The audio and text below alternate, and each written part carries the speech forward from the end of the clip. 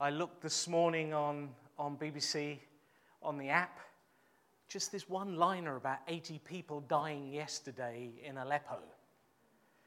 I remember a time when 80 people dying would have been on every news channel, and now it's just one line at the back.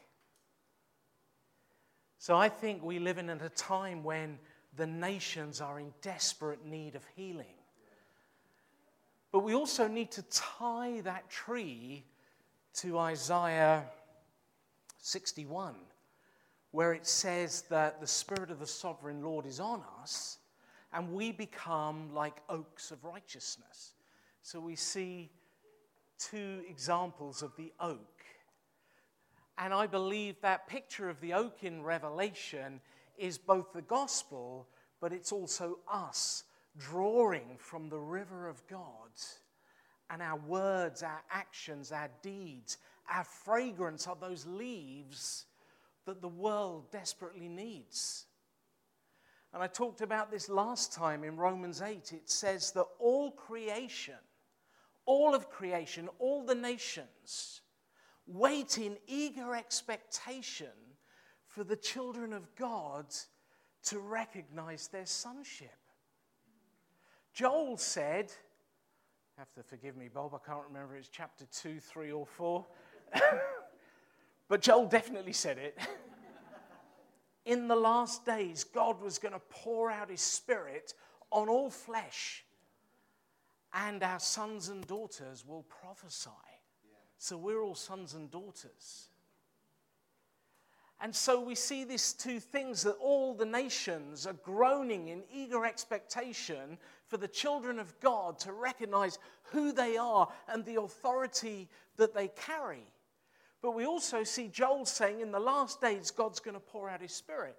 And how many of us agree that we've seen that? At the beginning of the last century, the Welsh revival, the Azusa revival, 100 years or more of this continual outpouring of the Spirit. But how many of us believe that the body of Christ around the world recognizes its sonship? Do we truly know who we are in him? Do we know who we mean to him? Do we know the authority we carry? Do we have that real sense of identity and authority so deep in our DNA that wherever we go, whatever situation we find ourselves in, we can bring healing to the nations? I would argue that the body of Christ has very little understanding of who they are. And that worries me. That really worries me. I was speaking to, I can't name him because of what he said, but a guy that leads one of the major Christian conference festivals. And he said to me, you know what, Neil? I'm fed up of my own conference. I thought, well, I won't be buying a ticket then. I know Roger will be there. And I said, what do you mean by that? He said, we as a generation are so full of teaching. We are so full of the presence of God. He said, but now is the time for action. Yeah. And then he hung up. He said, I've got to go. And I was like, you can't leave me there. And I've been pondering on that for over a week. It's time for action. And I believe that's the Spirit's message over the body of Christ in this nation in particular, that it's time for action. It's time for us to appropriate who we are, the authority we carry, and go and be good news to a really hurting and desperate world. I mean, what on earth has happened in France? This systematic attack on the closest nation to us. Think what's happened in, I was going to say Egypt, but it's Turkey. It's just, church, the Holy Spirit is saying it's time to arise. Arise and shine, for your light has come. For the glory of the Lord is on us. It is time for action. Was that okay for me to say that? I always worry sometimes that I have this, not split personality, although I'm sure Gwyn would think that of me in our home groups. I see the way she looks at me. She smiles at me and then she scowls at me in equal measure. My mum. That I'm apostolic and I'm prophetic. And I know when I speak as a prophet, I worry that I come over really hard and judging. So hopefully that was all right. But now I'm going to speak more from the friendly, warm, cuddly Neil. Don't you believe it? I don't do cuddly. No, yeah. You're working on me. So we're going to be reading from Luke chapter 11.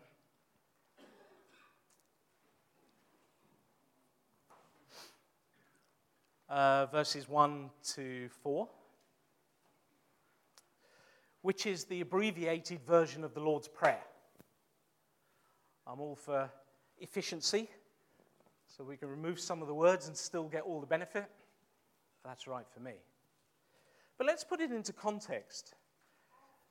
We know at this point that Jesus has been going through Israel and he's been announcing the kingdom of God. And he's been demonstrating the kingdom of God. And he's been meeting every need of the people that he comes across. He's been doing some amazing stuff. And then he sort of gets to this interlude and he sends out the 12. And they go out and they come back rejoicing, don't they? Oh my goodness, Lord. We've done the same kind of things you've done. We've raised the dead and we've healed the sick and everything else. And Jesus is like, okay, steady lads. Steady lads, you're on the path. And then he sends out the 72 a little bit later, and they go out and have equally the same experience. And they come back, and then there's this kind of famous interlude when I think it's James and John suddenly announce to Jesus, shall we call down fire from heaven and destroy this village? And Jesus is like looking at them, going, okay, you've got this authority thing down okay. But you're missing probably the identity thing. God is not here to send down fire and destroy places. And the disciples are beginning to grow in their understanding of authority. They see Jesus and the authority that he moves in. And they understand that seems to flow from his prayer life. When they're like putting the barbecue on and getting out the beers, getting the cricket bat out, as all good followers of Jesus do, Jesus goes off and prays. And I think the disciples, after a little while, the penny drops. Jesus prays and then he moves in this incredible power. Is this part of his authority? So the disciples are beginning to grow in their understanding of authority and the authority that they carry. But I think they had very little concept of their identities as believers. And in this short passage, Jesus begins to unveil to them who they are in God, who they mean to God, and from that place, how to move in authority. And it says, one day Jesus was praying in a certain place. When he finished, one of his disciples said to him, Lord, teach us to pray, just as John taught his disciples. And he said to them, when you pray, say this, Father, hallowed be your name. Your kingdom come. Give us each day our daily bread. Forgive us our sins, for we also forgive everyone who sins against us. And lead us not into temptation. Probably the most famous words in the history of the world, arguably. Said by more people in more occasions probably than anything else. Apart from husbands saying, yes, dear. Or as Bob says, no, dear. So I think there are 7 things here we can look at that'll help us understand our identity and our authority in Christ. So the first thing Jesus told us was, our Father. We have a Father in heaven who's absolutely nuts about us. That is about as theologically profound as I can get. He is absolutely nuts about us. He loves us with a love that is so all-encompassing and so profound, it just scares the fear out of us, and it sets us on a path to be who God wants us to be.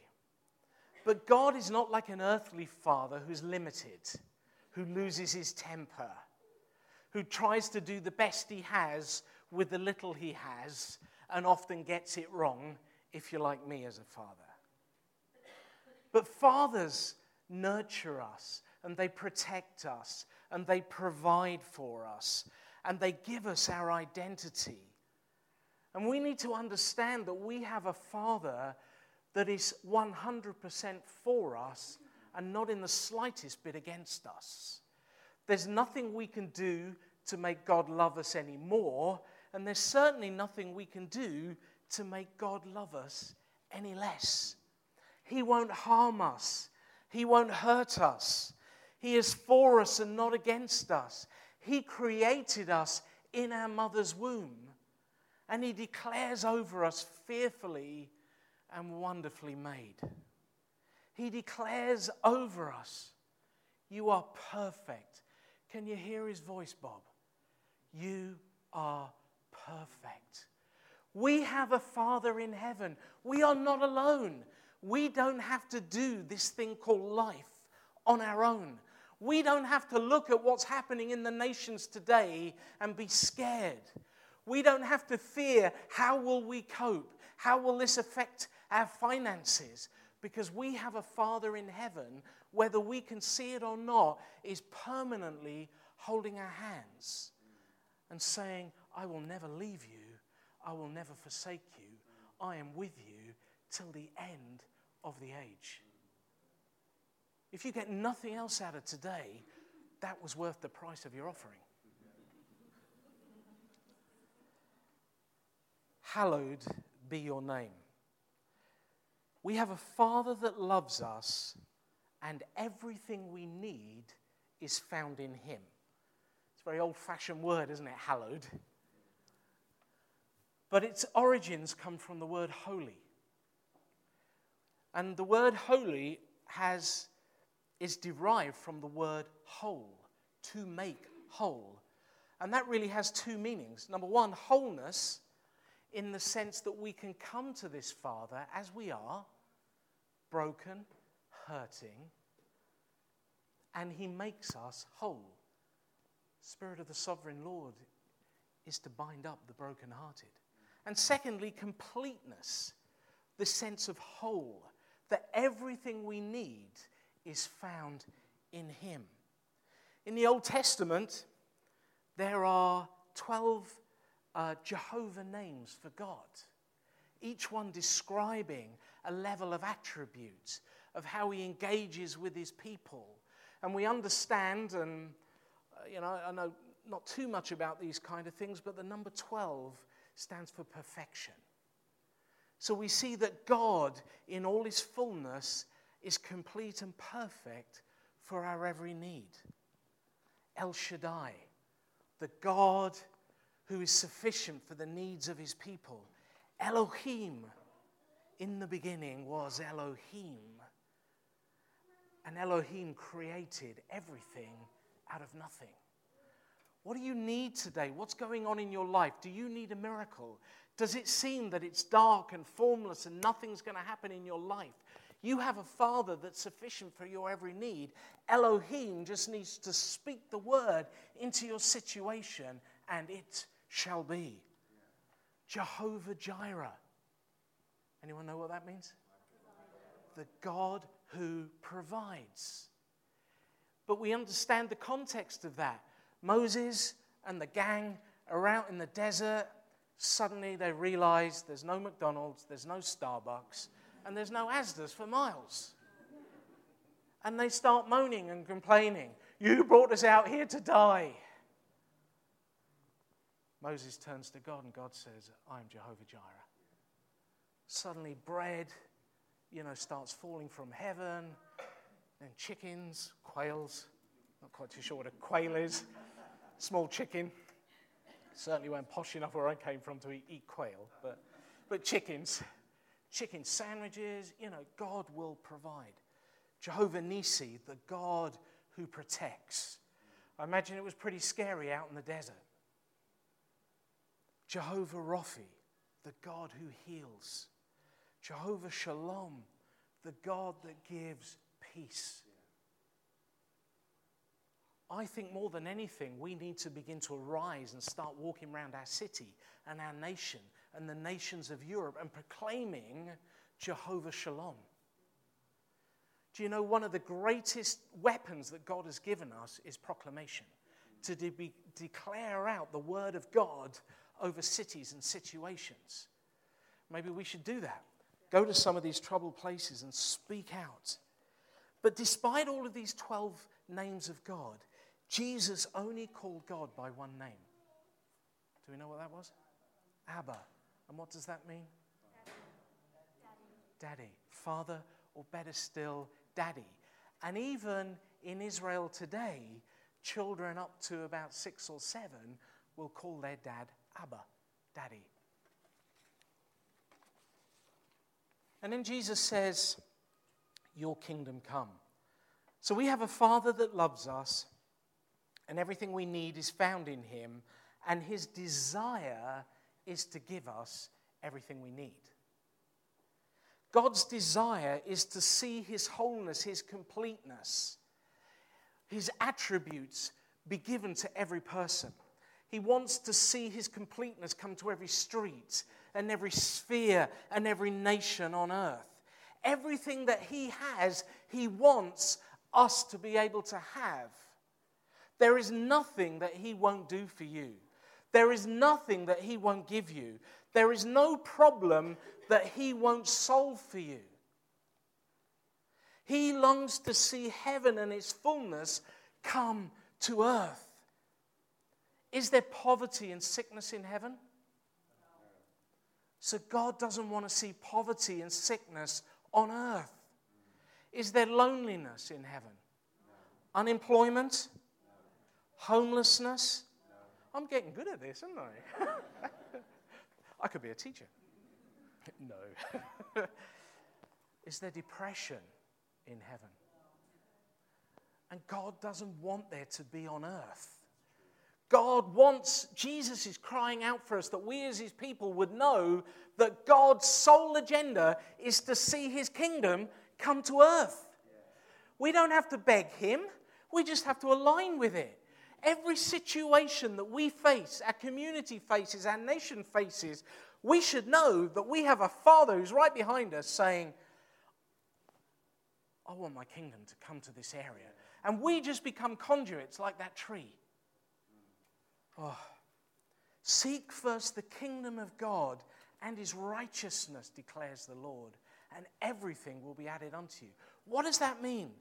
When we have a picture of the goodness of God and that his desire is to be good to us and that he wants to right every wrong on the earth. He wants to bring restoration. When we know that and we live from that place, everything we need will just flow abundantly into our lives and into the lives of others.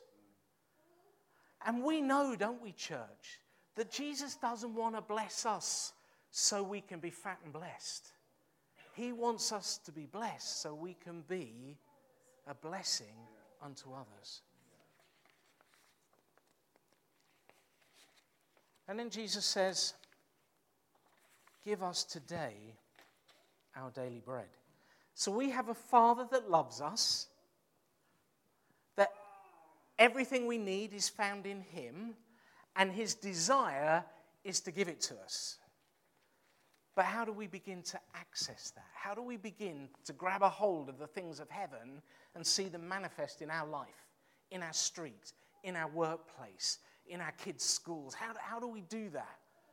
Well, Jesus said in Mark 11, have faith in God. Truly I tell you, if anyone says to this mountain, go throw yourself into the sea, and does not doubt in their heart, but believes what they say will happen, it will be done for them. What does that actually mean? I think Jesus was saying, God has given you all of the faith you will ever need to do all things at all times and in all places. Too often we think it's Jesus saying, have faith in God, and then we feel it's all about us. Some preachers will say God has given everyone a measure of faith, and then we kind of worry, have I got enough? And I don't know about you, I kind of always stand on the side going, I probably haven't got enough. But I think what Jesus was actually saying here, God has given you all the faith you will ever need. So that as the Philippians learn, I can do all things in Christ who strengthens me. The Greek understanding of that is I can do all things at all times and in all places and situations. That feels like the ultimate thing, doesn't it? We can come boldly to him and ask for everything we can need and desire and want.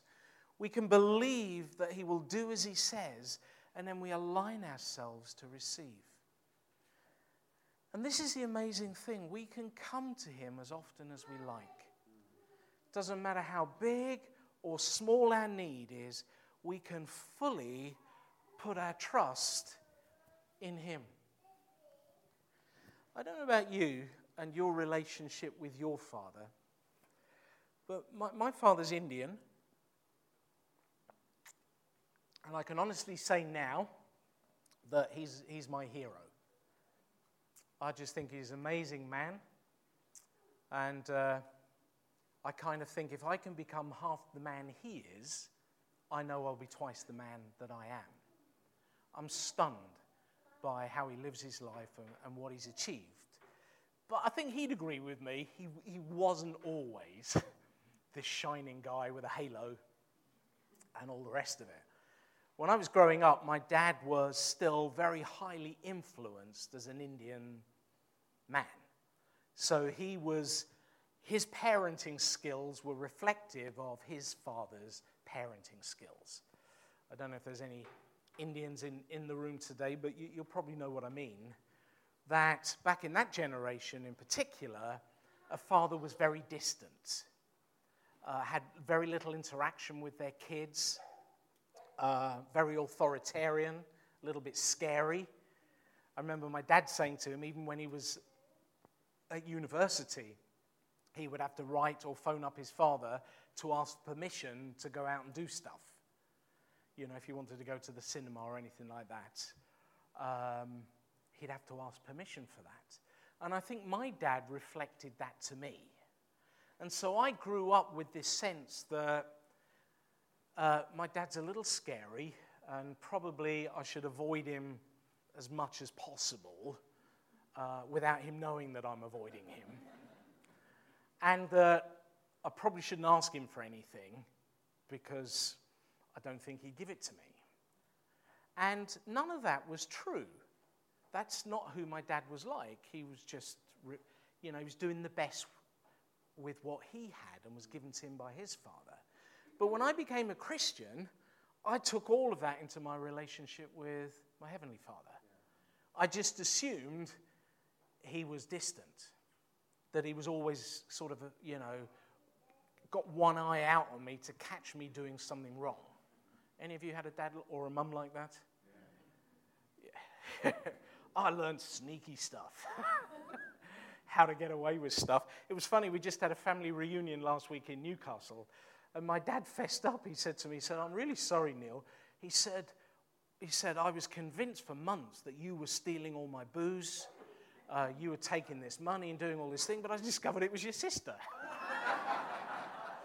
I'm like looking at my sister, she's like, yeah. With utter pride, yeah, that was me and you got blamed. Christmas card list, sister off. But I put all of that on my Heavenly Father. And I wonder how many of us do that, despite the fact we know otherwise, and despite the fact we're surrounded by incredible examples of fathers. I love watching Paul with his kids. just an incredible, incredible dad. I'm sure you're not like this all the time, but you appear to be. Just this endless patience and love and gentleness. Yeah. I'll ask Esther. And Jack, I see him, just carrying the weight of his children's lives, and Gwyn as well, and just wrestling before God for them. So, no matter what we've gone through, we know, and we're surrounded by incredible examples of fathers that we should know deep down that God's not like that. But we still do sometimes. And Jesus was saying here, no, you have a dad here that you can go to as often as you want about anything you want. He will never say no. He delights to give you the desires of his heart. And what you don't know is he's working behind your back to bring incredible things into your life, just so he can see the smile on your face when these things happen. And then Jesus says, forgive us our sins. So we have a Father that loves us. Everything we need is found in him. His desire is to give everything we need. And all we need to do is ask. Knowing that there is no cost, we don't have to do anything to earn it, and he wants nothing in return. There is always this question in the minds of us of believers: am I right with God? Can I enter into his presence and ask for stuff? Do you ever do that? When I was in YWAM many years ago, we were taught the first rule of intercession. Were you ever taught this, Jono? Get right with God. So I was taught wrongly that I was either right with God or wrong with God. And as a result of that, I never knew. I was just this split personality, and what do I need to do, and do I deserve all of this?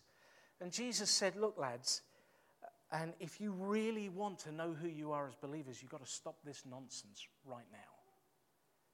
And he said, forgive us our sins. But we need to understand we're on the other side of the cross than when Jesus said this. So really, our Bible should say, forgiven are your sins. And if we knew that we are forgiven once and for all, it's a done deal for eternity, that Jesus took all the sin of the world on himself at the cross. And Galatians tells us that God was in Christ reconciling the world to himself, not holding our sin against anybody. We are forgiven. Forgiven are our sins. You are forgiven. You are in Christ right now, seated in heavenly places. You are holy and righteous.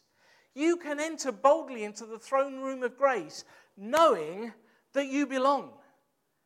You have a season ticket. It cannot be revoked. There is no cost. There is no cost. You incur no debt. You owe God nothing. And he wants absolutely nothing from you save one thing: that we would relate with him. Wow. And our receiving is not based on our goodness, but his. And there is nothing we need to do to earn his grace. The enemy would come and speak to you and say, you know what? You're not good enough. You're not right with God. The enemy knows what you did last week when you thought nobody was looking, and his voices will just bring condemnation. But the word of God is, you're forgiven. You're forgiven at the cross. You were forgiven when you became a believer, and you're permanently forgiven. But then Jesus says something here that he says, for we also forgive everyone who sins against us. There is nothing we need to do to receive all that God wants to give us. But I believe that there is one thing that we need to be aware of. There is one great universal law that comes up all the way through the Bible. As a man sows, so shall he reap. We see it in Genesis. God sows what is word and it comes back to him. We see it in Psalms. As a man thinks in his heart, as he sows his thoughts, so he becomes those. We see it, Jesus talking about it in the Gospels. Do not be deceived. God cannot be mocked. Whatever a man sows, so shall he reap. Another way of saying this is whatever you give, you'll get back. And normally, more of it. We've heard that, haven't we? Normally about money. We've all heard it, haven't we? Preacher says if you give, God's going to give you this back. I won't go into my impression of an American evangelist. I really want to do it. No. It wouldn't be appropriate. Oh, Neil, stop it. Move on. If you give love, you'll get loved in return. Have you seen that with kids? If you shout at them and you be cruel to them, they'll be the same to you. But if you love them unconditionally, they'll love you unconditionally. If you're generous to people, have you found that the world becomes generous back to you? But have you also found that if you're angry and upset and you put anger out in the world, have you noticed that suddenly you seem to find other angry people? We even had language as that as kids. Birds of a feather flock together. Or am I just too old that I remember that? Anyone remember that? The sense that whatever you put out, you'll attract back. Have you ever spoken badly of people only to find that other people speak badly of you? So there's an element of forgiveness that's not often taught.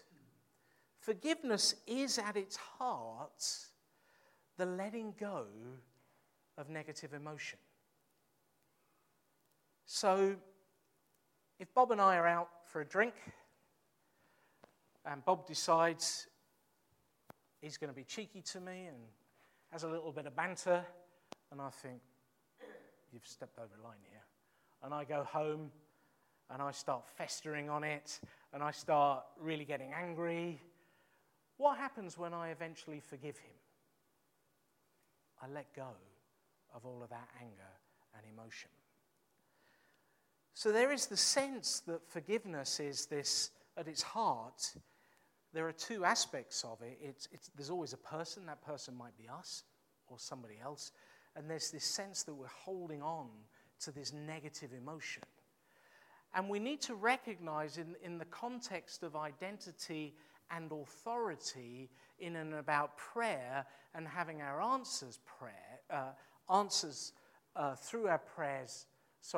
having our prayers answered, we need to be careful that when we really understand who we are, that we have this loving Father and that he's forgiven us and he wants to give us great things, and when we're holding that anger, that hurt, that resentment, that's actually what we're putting out and will come back to us.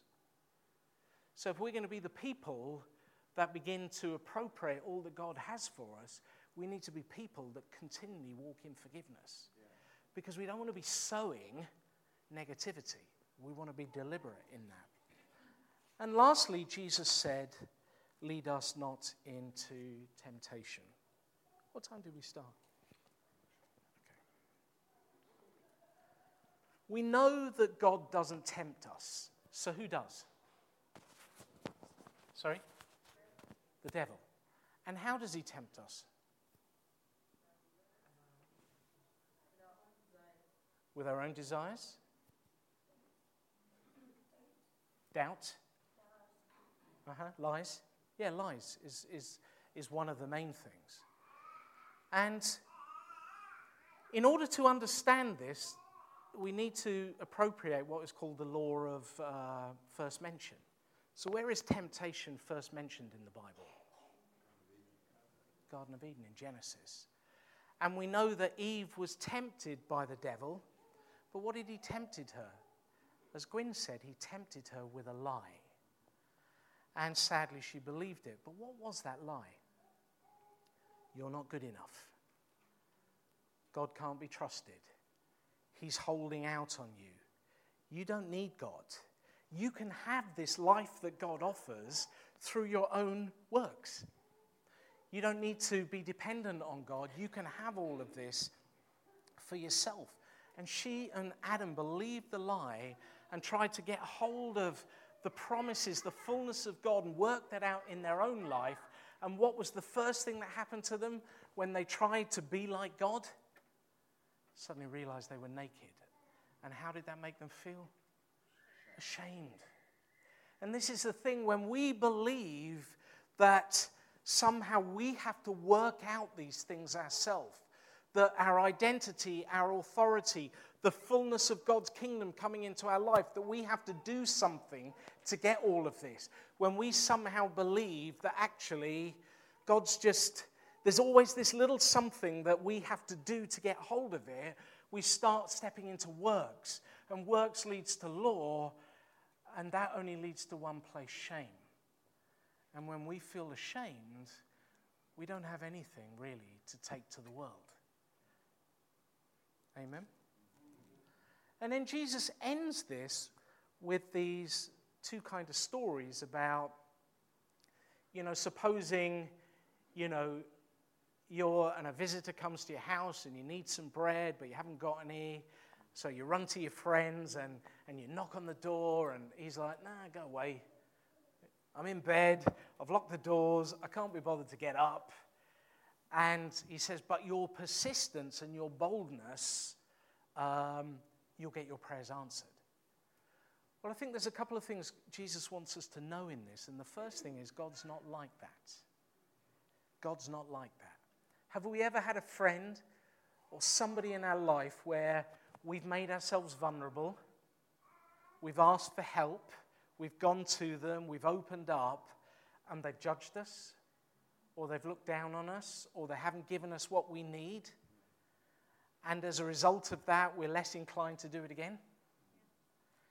How many of you ladies believe that us guys love to talk about our feelings? There's nothing we like better than sat there, glass of Prosecco, foot bath, just talking about our feelings. Is that? I know Roger does it, isn't that right? I don't have feelings. But if we've made ourselves vulnerable in the past, and as a result of, and we've been judged, we close down even more. And Jesus is saying, God's not like that. He isn't. But we need to understand that there is sometimes a delay from what we ask for and to receiving it. Sometimes that delay is for our own benefit. I hope it's not just me, but I'm forever and famous for getting great ideas and rushing out at 100 miles an hour, only to get halfway down the road and realize this wasn't such a good idea. And by that time, I've spent the household budget, I've committed us, I've done all this stuff. So sometimes there's a delay for our own benefit. Because God's looking at us going, look, I could give this to you, but I know you really don't need this or want this. So Jesus is saying, God's not like that. He will never judge you. He will never betray your vulnerableness. He will never criticize you. But sometimes there is a delay. Number one, because he wants us to realize this isn't the best prayer for us to be praying. Secondly, sometimes there's a prevailing prayer, as we understand from the book of Daniel. The angel came to him and said, your prayer was heard and answered on the first day. And there's this stuff that goes on. So Jesus ends this by saying, where is it down here? He says, so I say to you, ask and it will be given. Seek and you will find, knock and the door will be opened unto you. For everyone who asks receives, the one who seeks finds, and the one who knocks, and the door will be opened unto you.